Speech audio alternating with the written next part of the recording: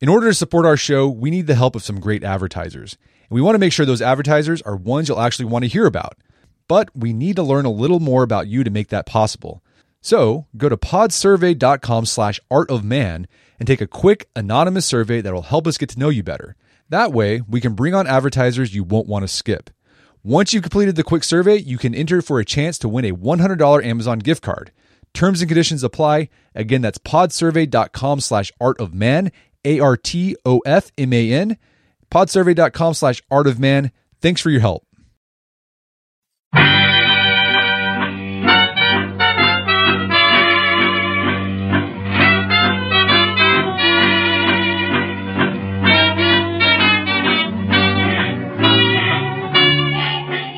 Brett McKay here, and welcome to another edition of the Art of Manliness podcast.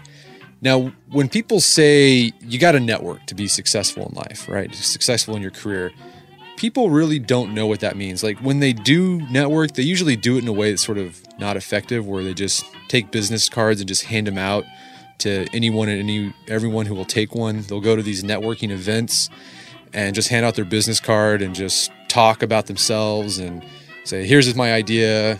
Let's network and let's do lunch. And it never really goes anywhere. And it seems a lot of people, because they had such bad experiences with networking, they just give up on it because they think it's a waste of time.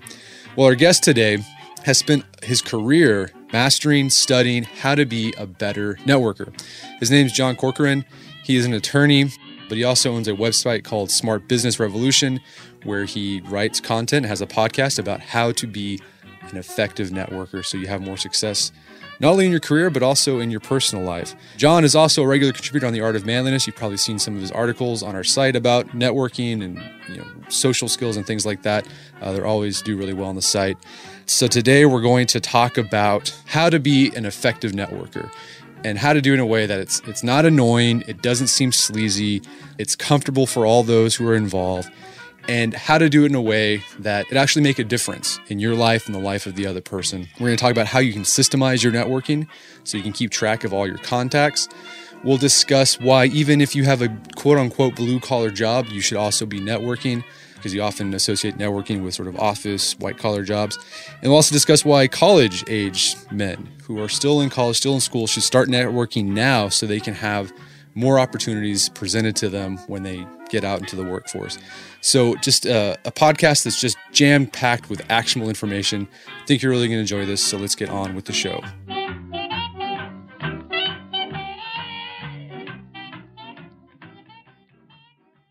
John Corcoran, welcome to the show. Hey, happy to be here. Thanks for having me, Brett. Hey, well, it's a pleasure. You've been a contributor for The Art of Manliness for a while now, so we've always enjoyed your content there, and it's nice to get you on the podcast to actually talk about this stuff. Yeah, I've listened for a long time, so I'm happy to be here. So before we get into talking about your expertise, which is networking, you kind of have a really interesting background, because right now you're an attorney, and you also run your website, Smart Business Revolution. But before that, you worked in the Clinton administration, and you were like the Office of Letters and Management, right? Like Letters and messages, yeah. Letters and messages. Can you describe what that job was, and how old were you when you got that job, and how did you land a job?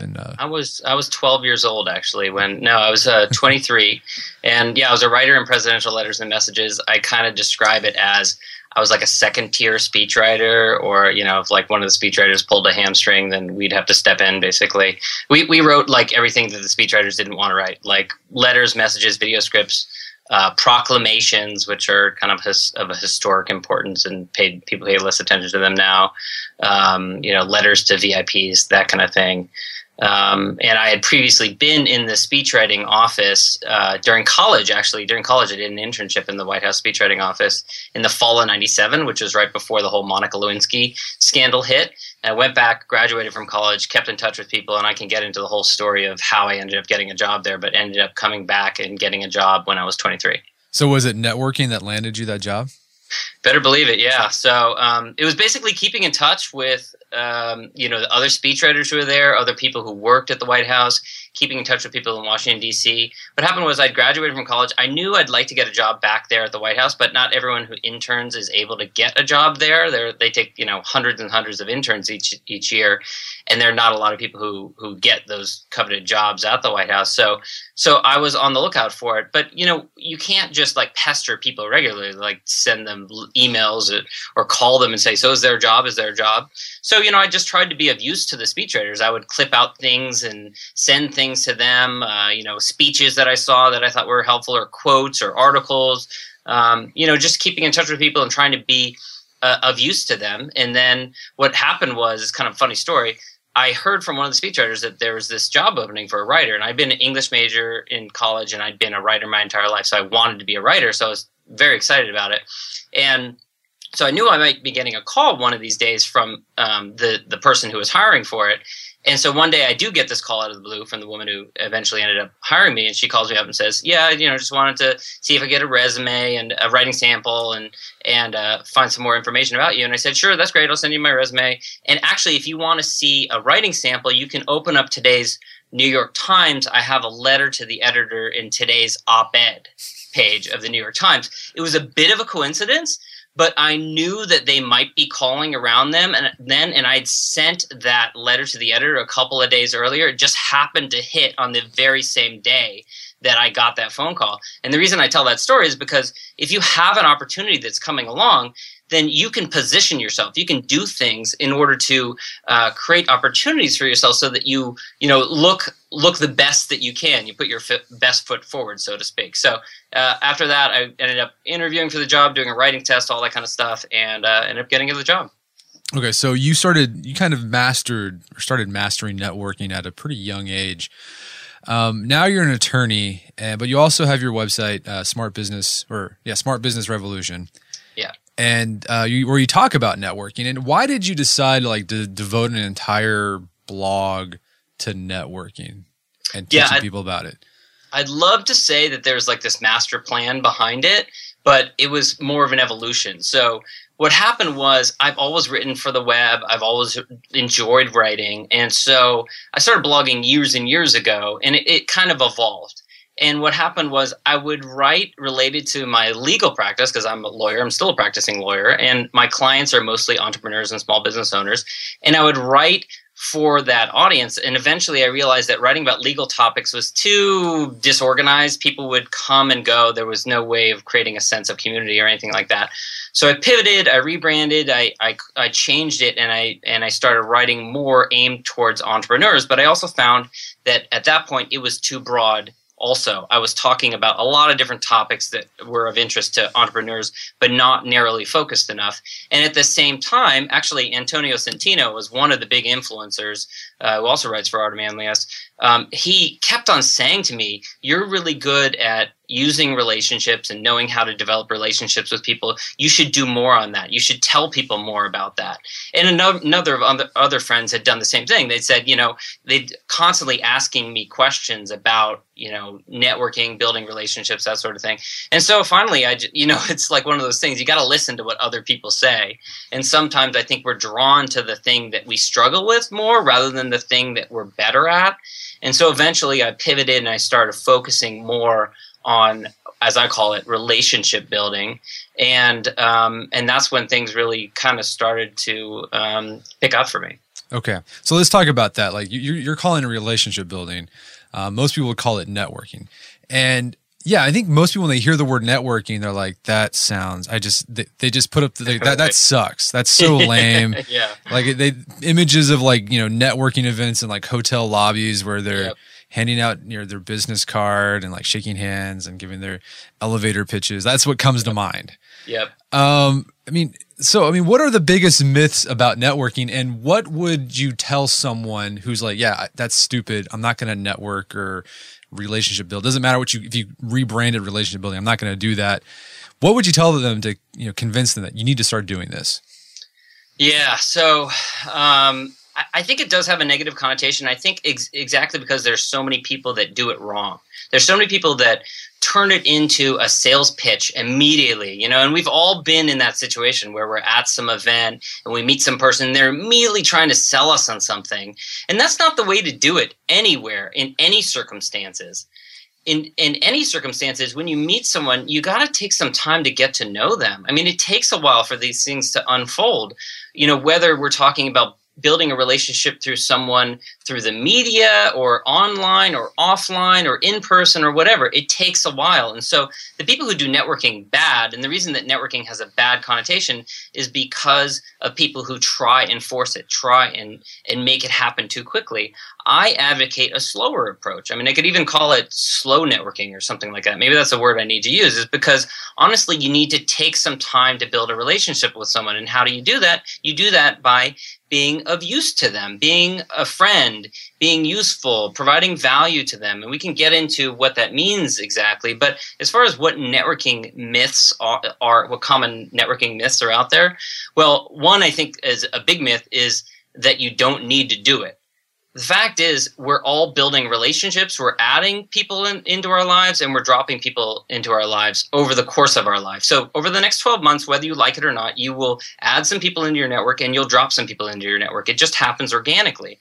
What I advocate is taking a more proactive approach, a more deliberate and intentional approach, and actually thinking in advance, much like you would choose a major in college, thinking in advance about the types of people that you want to surround yourself with, the types of people that you want to develop a relationship with, rather than just letting it happen completely organically, which is what a lot of people do. I'm not talking about friendship, of course. When it comes to friends, it's fine to let things evolve organically. But when it comes to business, when it comes to your career, I think you should be more intentional about it.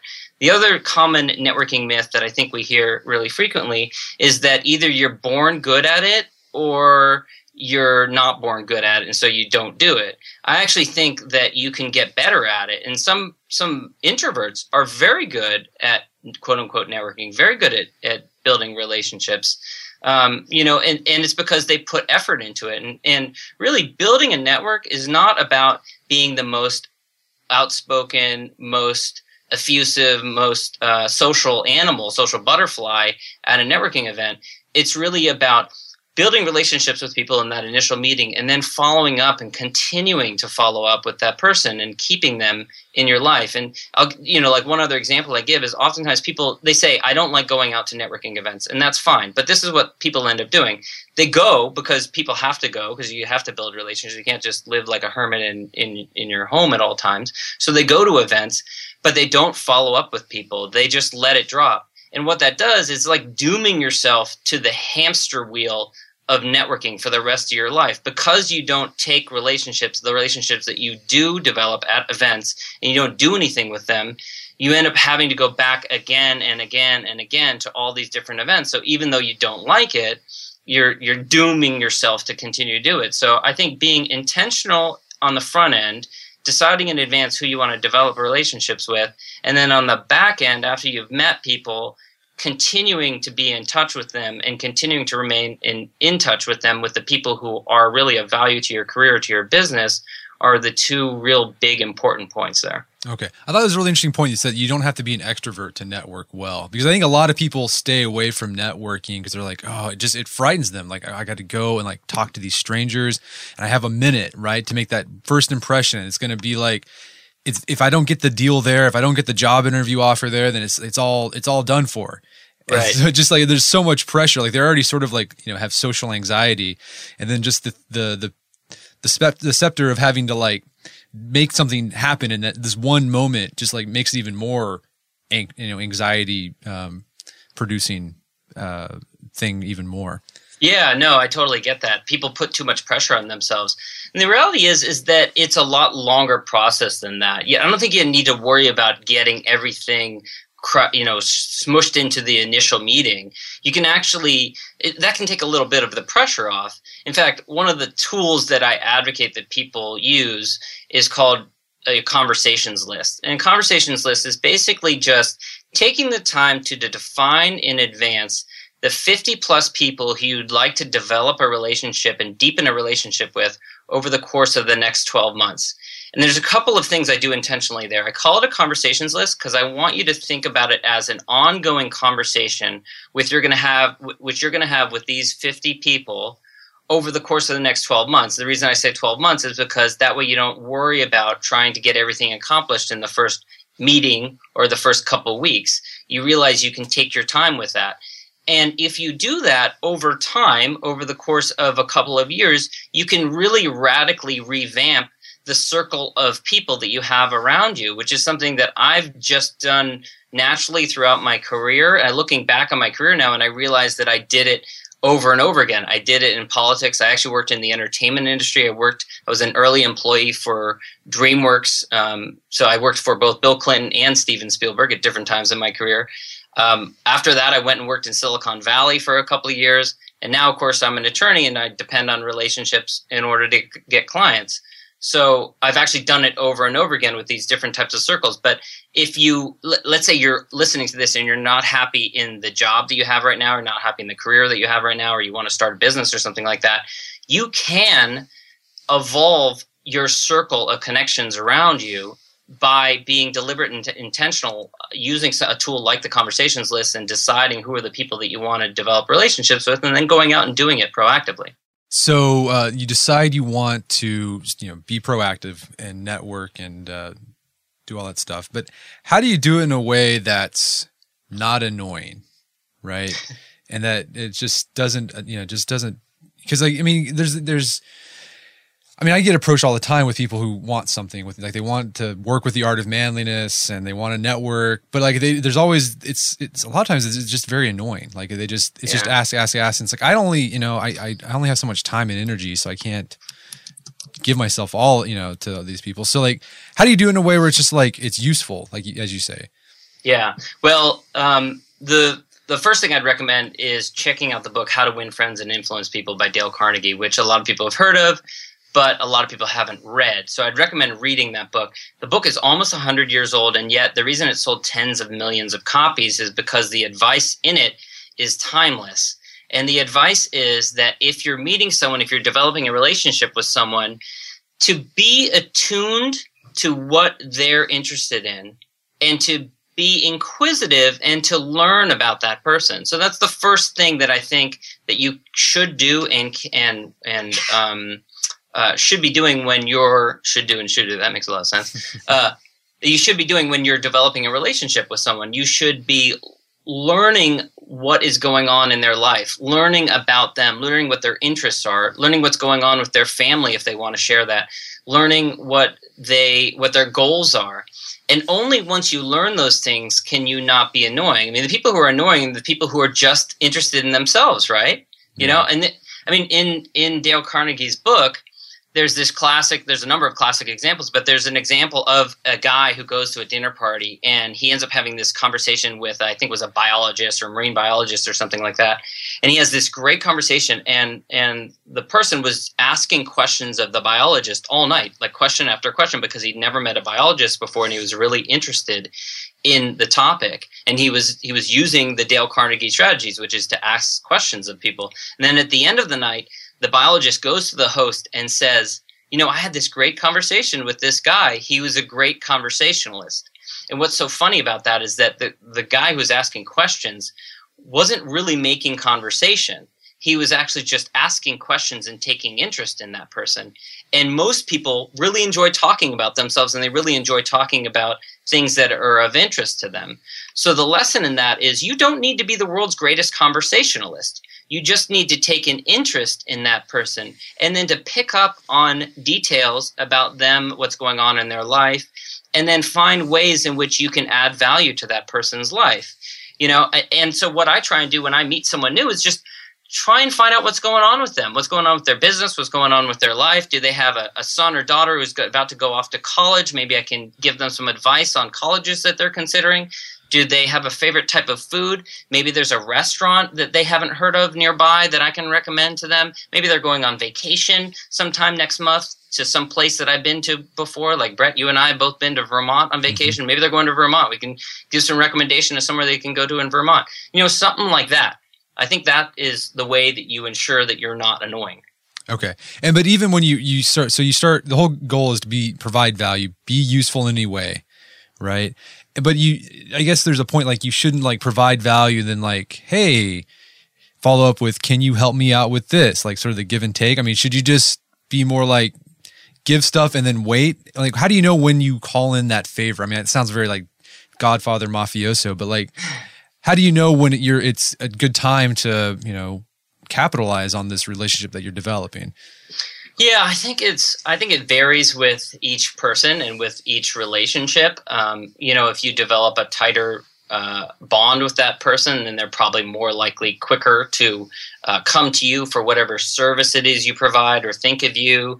I think that you need to weave into the conversation things that are helpful, but that are also remind the person of what it is you do. So if you're a service provider like myself, then one thing you can do is just provide helpful advice. So let's say that you're a photographer listening to this and you want to get photography clients. Well, you could just weave in advice and tips. Like maybe you're talking to someone who you've met and they just, they mentioned that they just had pictures taken, formal portraits or something. Maybe you can give a little tip. Like you can say, oh, by the way, it's fall right now. So the colors are, browns and oranges and greens. So, before you have your photo session, you should try and wear a sweater that matches that palette if you do an outside photo shoot. That's one way that you could be of use to that person. And it's not saying like hire me to be your photographer. It's actually the opposite. It's actually just being useful to them. And if you prove that worth, if you prove that you're so useful, then they're going to immediately think of you. Either they're going to think, wow, we should really hire this person. They gave me this great piece of advice, which is a really good tip. Or if they have a brother-in-law, a sister-in-law, something like that, some friend who needs to hire a photographer, even if they don't hire you, they might refer you out to that person. That sounds an awfully like what's it from Miracle on 34th Street, where like Macy's was like recommending customers go to Gimbals if there's like a cheaper price or something like that. Do you remember that scene? I've heard people reference that before, and I haven't seen that movie in so long. But I should check it out. Yeah, you should check it out. I think it's very similar. So the Santa Claus at Macy's starts telling parents like where they can go buy presents that weren't at Macy's. And like at first, like the managers were like, "Oh, why are you doing that?" But all the customers loved it. They're like, "Oh, thank you so much for doing that. And I'm going to keep coming back to Macy's because you guys are so useful." So. Yeah, I mean, that's kind of the Nordstrom's approach. Nordstrom's is famous for providing amazing customer service and to the point where they will provide all kinds of recommendations. Or Zappos, a more modern contemporary reference. Zappos is famous for if they don't have the shoes, their customer service people are trained to get on the web and start helping to find people where the shoes can be bought. But I think there's truth to that. I think that, that establishes credibility. That establishes trust. When you do something like that, it shows that you have confidence in your own skills, that you're not worried about the competition. In fact, for me as an attorney, I found that the clients that are most likely to become really attached to me are the ones that I've tried to talk out of hiring me in the first place. I've had conversations where I explain why they shouldn't hire me for whatever reason, maybe because I don't think they should pursue a certain path, or maybe I think there's another attorney can help them with something. And then it's inevitably they turn around and they're like, "Oh, we really want to hire you." It's like, yeah, I guess you weren't listening, or else like you'd rather hire me. That's fine. All right. So I guess the key to networking, or as you call it, relationship building, is first, pay attention to the needs of others. Right, be attuned to that. Yes. And then second, just find small ways to add value in any way you can, and even if that means referring them to someone else or to competition, or even if they don't use your service immediately, be valuable. But here's the question I have: how do you make time for that? Right, because you only have so much time in the day, you only have so much energy, and if you're spending all that time helping others who, you might not be able, you're thinking about your business, right? You're making an investment in your business and they might not have any return on investment at all or for a long time. I mean, how do you manage that? How do you decide, okay, I'm going to spend my time helping this person as opposed to not helping that person? Yeah. And this is a common objection that I hear from people. that are worried about the amount of time that it takes. I don't advocate taking a ton of time, spending hours and hours of your day devoting to this. Really, it can be very not time consuming. One of the problems is, and the reason I advocate using conversations list strategy is that people are developing relationships with the wrong people.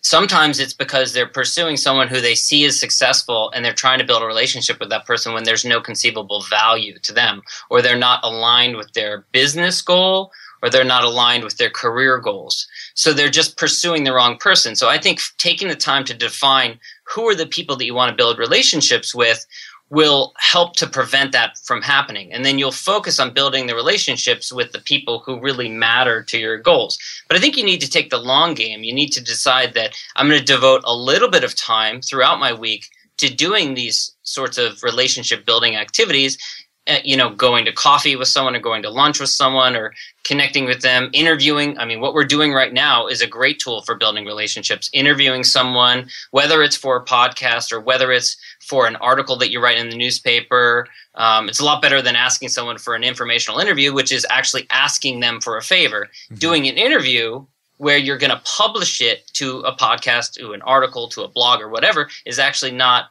asking them to do a favor. You're actually doing something nice for them because you're giving them a bit of publicity. But there are also tools that you can use. And one that I advocate is called a CRM program. It stands for Customer Relationship Management. And typically, historically, salespeople use them because they were for building relationships with people. Well, as our economy has become more entrepreneur focused and jobs have become more temporary, people tend to jump from job to job, from company to company now, whereas people used to stick with the same job.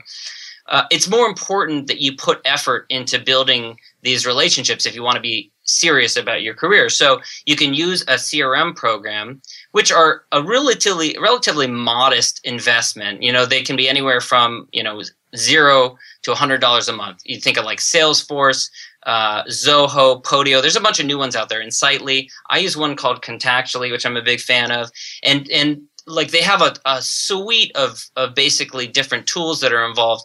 But I'll just mention one of them is like introductions. I love doing introductions to people because anyone who's listening to this right now, I guarantee you there are two people in your network who would benefit from knowing each other, and you are the one who can do it. And if you introduce two people and they get along, they hit it off, they do business together or whatever, they will always remember it. And then that is a great way for you to get introduced to other people as well. So Contactually, and probably every CRM out there, has a tool for doing introductions where you can, in a couple of clicks, like very quickly make an introduction. It's some of the best use of your time, period.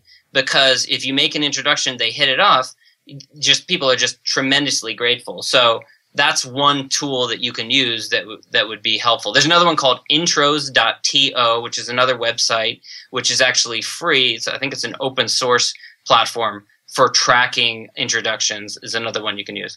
For those who embrace the impossible, the Defender 110 is up for the adventure.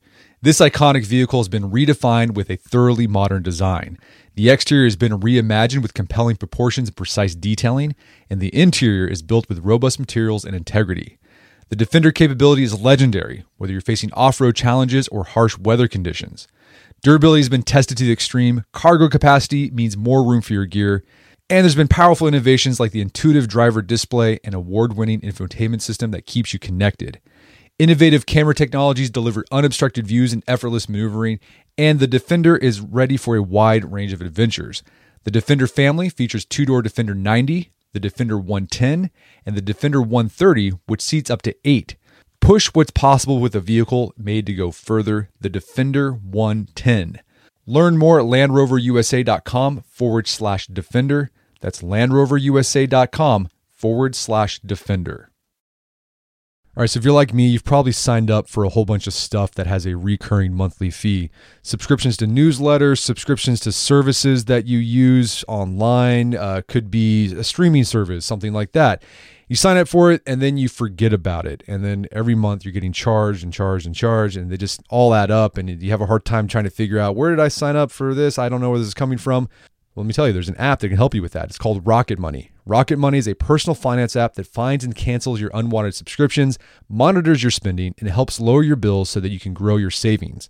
Rocket Money has over 5 million users and has saved a total of $500 million in canceled subscriptions, saving members up to $740 a year when using all of the app's features. I had a chance to use Rocket Money and it works. You connect your account to it and then it goes through your accounts and helps you find those recurring subscription fees that maybe you forgot about, and then you can cancel them and save yourself a bit of money each month. Stop wasting money on things you don't use. Cancel your unwanted subscriptions by going to rocketmoney.com/manliness.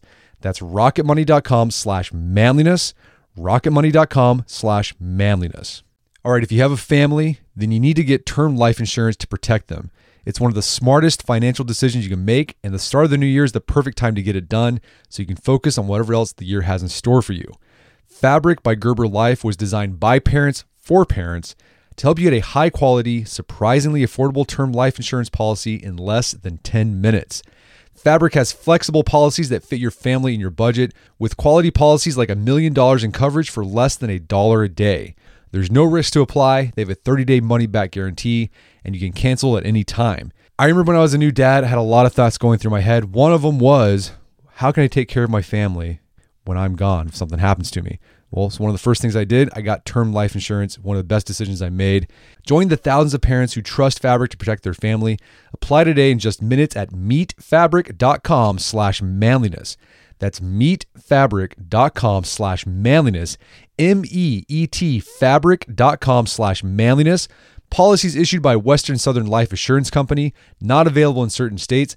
Prices subject to underwriting and health questions. Picture that thing you've always wanted to learn. All right, you got that in your head? Now picture learning it from the person who's literally the best at it in the world. That's what you get with Masterclass. This year, learn from the best to become your best with Masterclass. Masterclass offers over 180 world-class instructors, and many of these instructors are former AOM podcast guests. You can learn negotiation from Chris Voss, leadership skills from Jocko Willink, how to master your habits with James Clear. Plus, every new membership comes with a 30-day money-back guarantee, so there's no risk. So recently I went through the masterclass on negotiation with Chris Voss. A lot of useful information in there. Talked about the value of no in negotiation, how to use your body language and speech patterns to get your best out of a negotiation. Very well done. I really enjoyed it and got a lot out of it. Right now, listeners of our podcast can get an additional 15% off an annual membership at masterclass.com/AOM. Get 15% off right now at masterclass.com/AOM. Masterclass.com/AOM. Check out the masterclass on negotiation with Chris Voss. Does speaking of like systems you can use, I mean, I guess to be really effective with this, you need to systemize and organize your networking.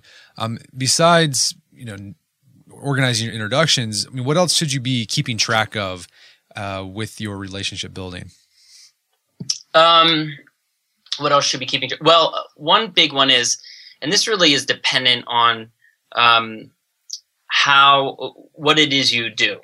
So if you are this works best probably for a service provider, someone who's providing a service and is trying to get clients. But I have a tool that I talk about. It's in a free ebook on my site called the ebook isn't, but the tool is called the Results and Revenue Worksheet. And basically, it's basically tracking all of the incoming business that comes into you and where it came from. And this is a tool that over time you can see patterns emerge. So let's say we'll use the photographer example again, or let's say you're a plumber or something like that, and you get phone calls throughout the year from different people, new clients. Well, every time a new client comes in, you just write down the name of the person who came in and what their source was. It could be from a person who referred them. It could be from an organization that you belong to, like a BNI or something like that, or a Chamber of Commerce. Or it could be an event that you attended, like a conference or some kind of quarterly event or something like that. Or it could be from your kid's preschool, whatever. You write it down. Over time, you'll be able to see patterns emerge. You'll be able to see that, oh, hey, look, this one person referred me 3 times back in March, and they haven't referred me since then. Well, what has happened in the interim? Oh, well, it turns out I haven't communicated with that person in the last 6 months. So what that tells you is you need to really reach out to that person again and make sure that you keep a strong connection with that person. This isn't rocket science, but if you implement a strategy like that, it will help you to be efficient and to be smart about the relationships that are really important to your business, to your career. Okay. Let's go back to introductions, because this is something you and I have talked about in emails back and forth before. Like, what's the etiquette of introduction making? Because I have lots of people who make introductions to me all the time. I know they're trying to be useful, but oftentimes what happens is that the person that they're introducing me to, like, I don't see any value. Like, there's nothing there. Like, I'm like, this isn't a good fit. And so it's always awkward. It's like, nice to meet you, but no thanks. Because I don't want to seem like I'm a jerk, right? Yeah. So like, should you ask before, like, you say, can I introduce you to someone, or should you just make the introduction? Yeah, it's funny because you and I have talked about this, and my opinion on it has evolved a little bit. Initially, I did feel like, just go out there and make the introductions. And if it's not a good fit, it's not a good fit. But then after talking to you about it, talking to some other people about it, and also, honestly, I get more introductions now than I did a couple of months ago, than I did a year ago. And so I've been on the other end of those as well, where you get an introduction and you're kind of like, I'm not sure why this benefits. That's kind of on the other person. It's the person who's doing the introduction.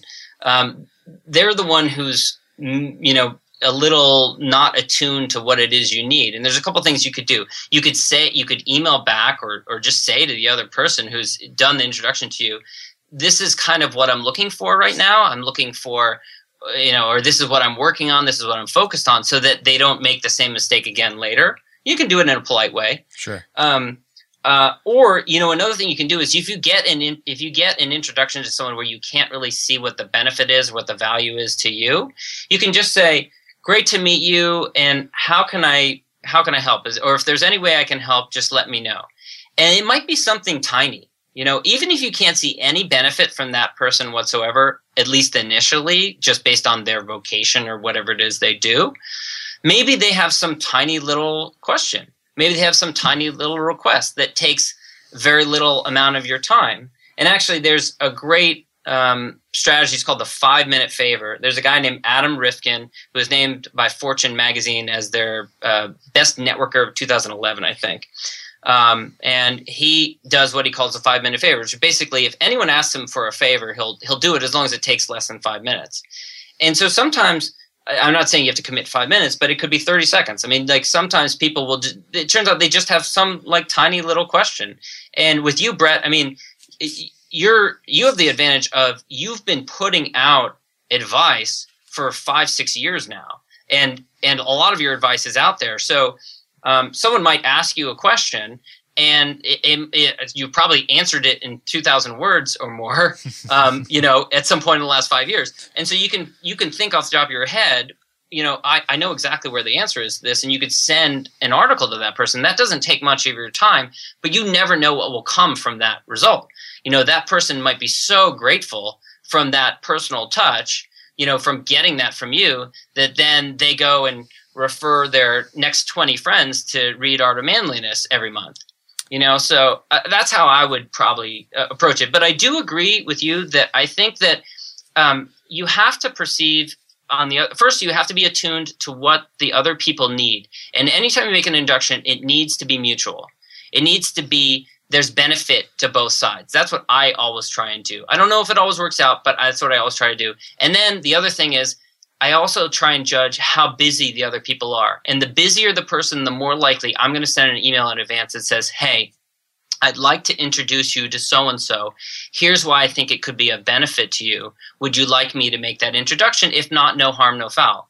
And I've done that with you. I've done that with lots of other people before. And it takes a little bit more of your effort. But even if you don't actually make the introduction, the person that you've offered to make the introduction to is grateful that you offered to make the introduction. Even if they respond and say, that's okay, I don't think I need the introduction. I think that they're still grateful that you put out the gesture that you wanted to make the introduction. Okay. Here's another question that I have. So you're putting yourself out there. You're trying to build relationships, add value. How do you deal with like rejection, right? Like someone says, no, thank you, I don't want your help. Because I'm sure that happens a lot, right? And for some people or for some guys, that could be like sort of devastating because for whatever reason, right? What's your advice on handling rejection in the networking process? Yeah, that's tough.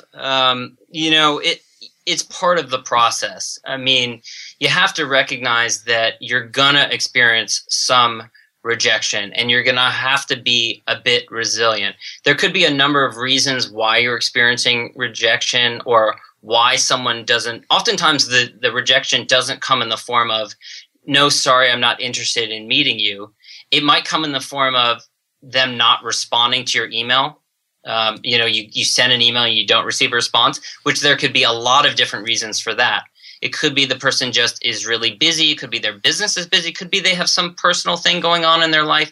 You never know what's going on in someone's life. So the first thing I would say is don't take it personally.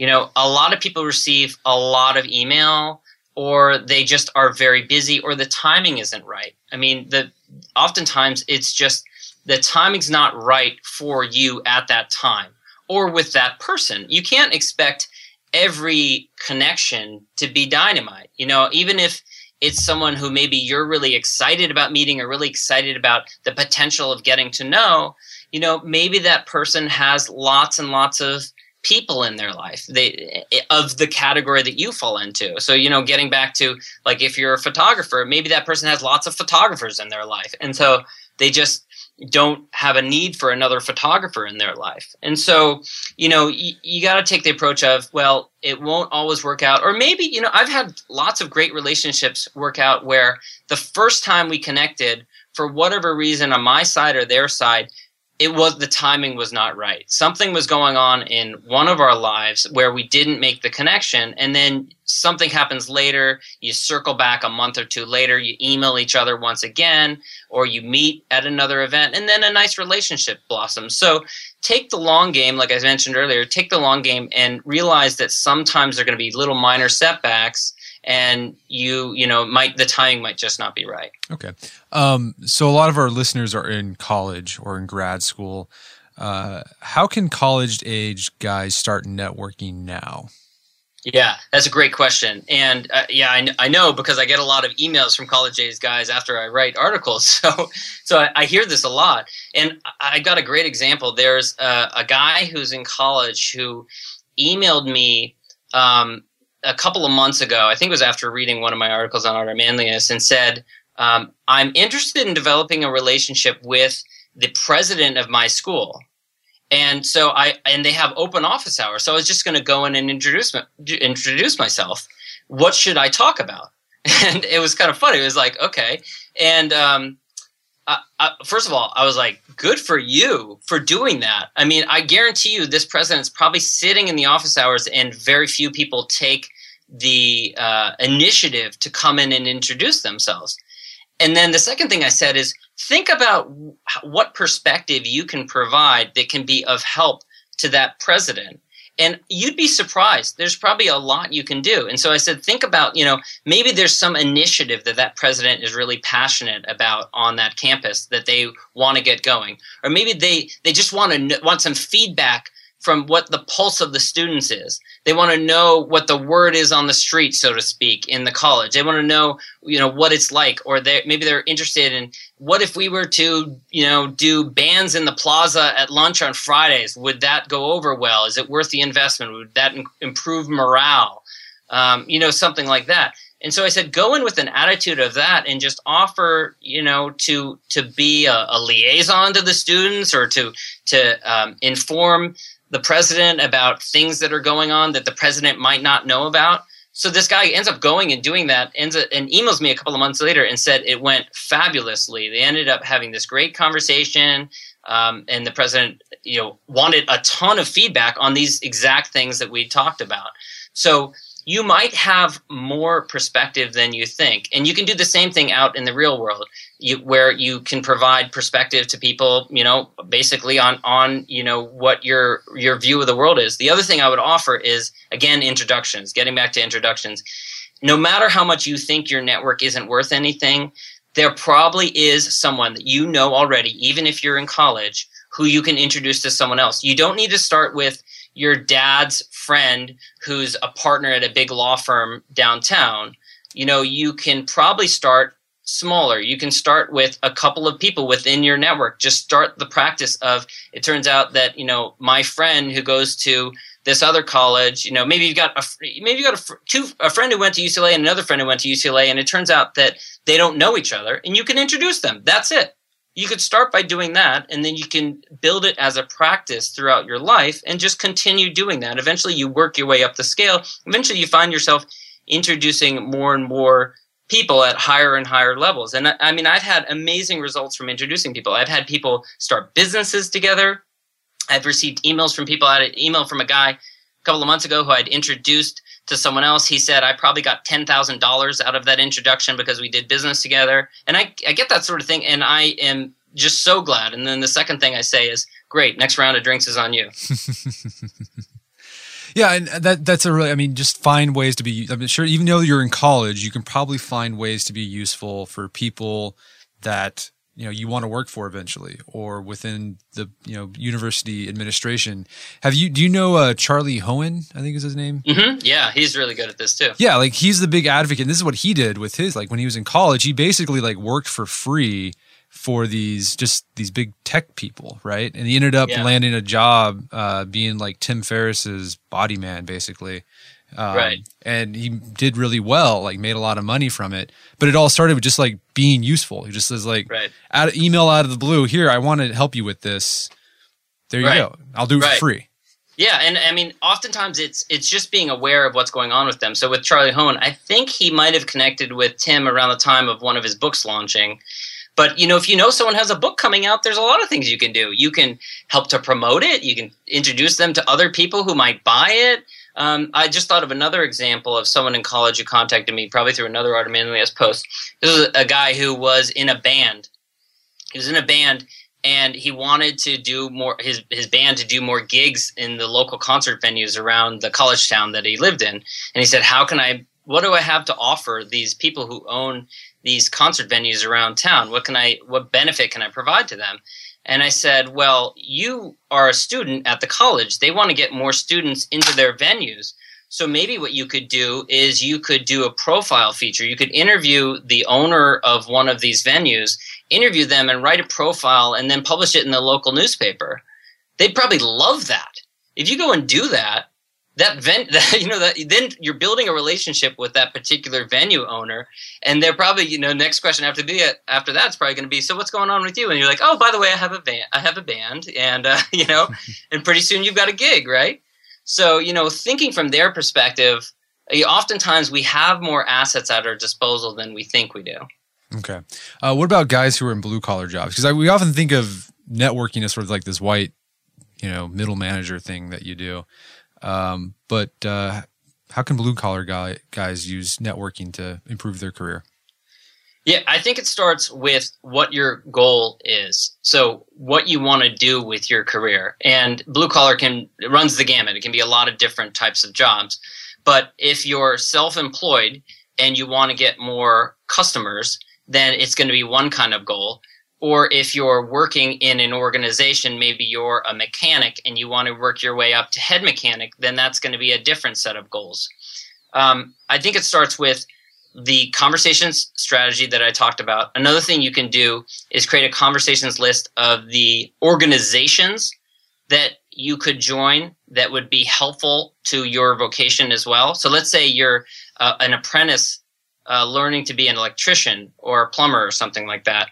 Well, there are probably organizations in your local community where you could build relationships that would be helpful to that career, help you work your way up up the ladder and get more income. So you could brainstorm a list of 10 different organizations that you could join. It could be like a local chamber of commerce. It could be like a BNI group, Business Network International. It could be like a electricians union that you could get involved in. And then how can you deepen your involvement with that organization? And I'm talking like, what I think a lot of people make the mistake of is they join 20 different groups and then they don't attend, or they go as one attendee amongst 100 people or 1,000 people to some event. I don't think that's a great strategy. What I think you should do is actually focus on a handful of organizations and then deepen your involvement with that organization. So maybe you join the board, or maybe you organize an event for them, or maybe you organize a training or you speak or something like that. So doing those sorts of things, even if you're in a blue collar job, by first identifying what your goals are, whether it's, getting more clients or customers, or whether it's working your way up the ladder, it starts with that. And then identifying the people, the events, and the organizations that you can involve yourself with, and then starting to do that. And you can also test it over time. So you could take 12 months, say, I'm going to spend 12 months deepening my involvement in these 2 to 3 groups, and then see if it works. And if it doesn't work, then you try something else at the end of the next year. Awesome. Do you have any tips? Because you've written about this before, but what are your tips for connecting with VIPs? I mean, let's say on your conversation list, you want to connect with, I don't know, the president of some corporation, some, high profile journalist, a politician. I mean, what are your tips for connecting with those types of people? Okay. So one of the things that this is a little controversial sometimes. I have a strategy that I talk about, which is keep it personal stupid. You've heard of keep it simple stupid. So this is keep it personal stupid. So if you have the right opening, the right opportunity, you should look for an opportunity to have a conversation with someone about something having to do with their personal life rather than their vocation.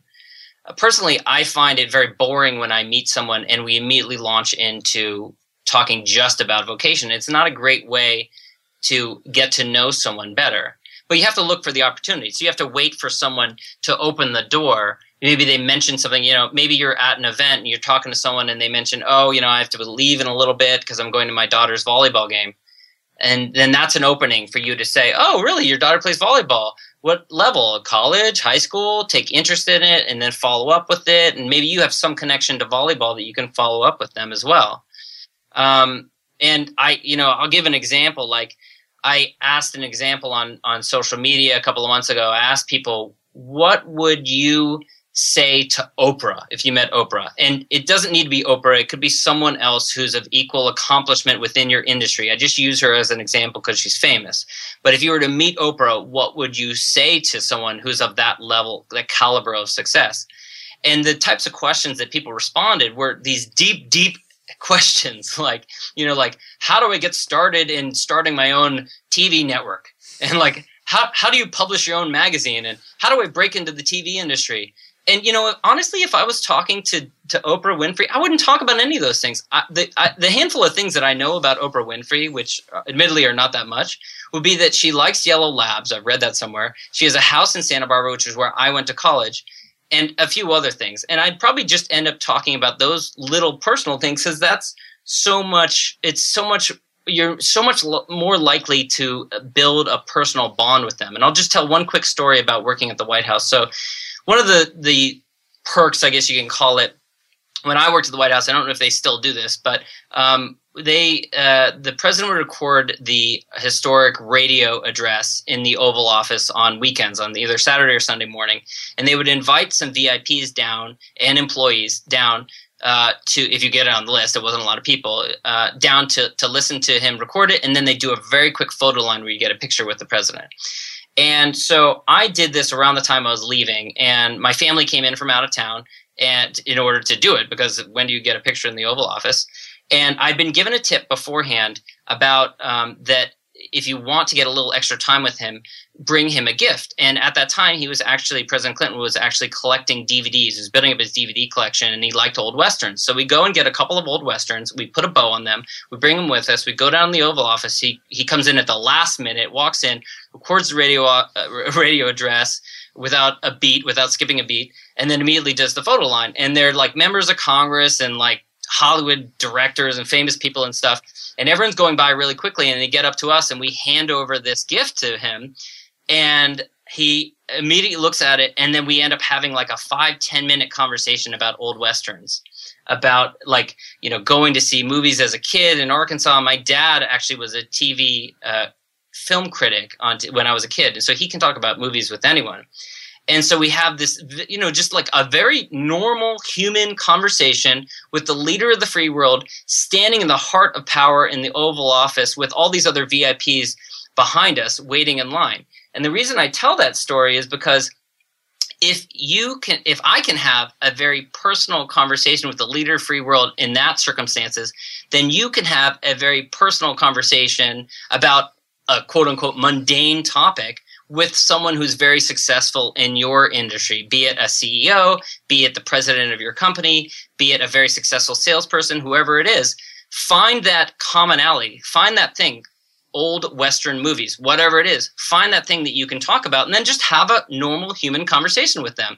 And then that's the way that you start to build the bonds of a relationship. Awesome. So keep it personal. Yes. Okay. All right. So it's our last question. It's been a lot of great information here. But what can listeners start doing today? Like as soon as they get done listening to this podcast, what can they start doing to be a better networker or relationship builder? Excuse me. I'm not going to live that down, am I? Yeah. No. Well, no. It's a really good way to reframe it. I mean, it's nice. I like it. Yeah, I mean, I think most people like building relationships that don't like networking, and that's fine. Yeah, I mean, what I would start with is the conversations list strategy that I talked about. Taking 20 minutes to sit down and define the 50 people who you'd like to either deepen an existing relationship or start a new relationship with, because you haven't met them yet, over the course of the next 12 months. That 20 minutes, and honestly, you don't need to take more than 20 minutes. It could take you 15.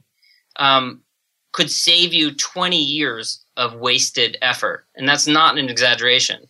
So often people do not take the time to decide and to define who are the people who I want to surround myself with, who engage and inspire me, who are the people who I want to be my ideal circle, my ideal network of friends and confidants and people who I can just pick up the phone and talk to a couple of years from now. Who are those people? Define who those people are, and then start taking steps over the course of the next few months to start to build those relationships. If it's someone that you know already, then just be sure to remain in touch with them every once in a while. Get together with them for lunch or a drink or coffee, or go for a walk or go for a hike or play a pickup basketball game together or whatever. Do whatever it takes in order to deepen that relationship.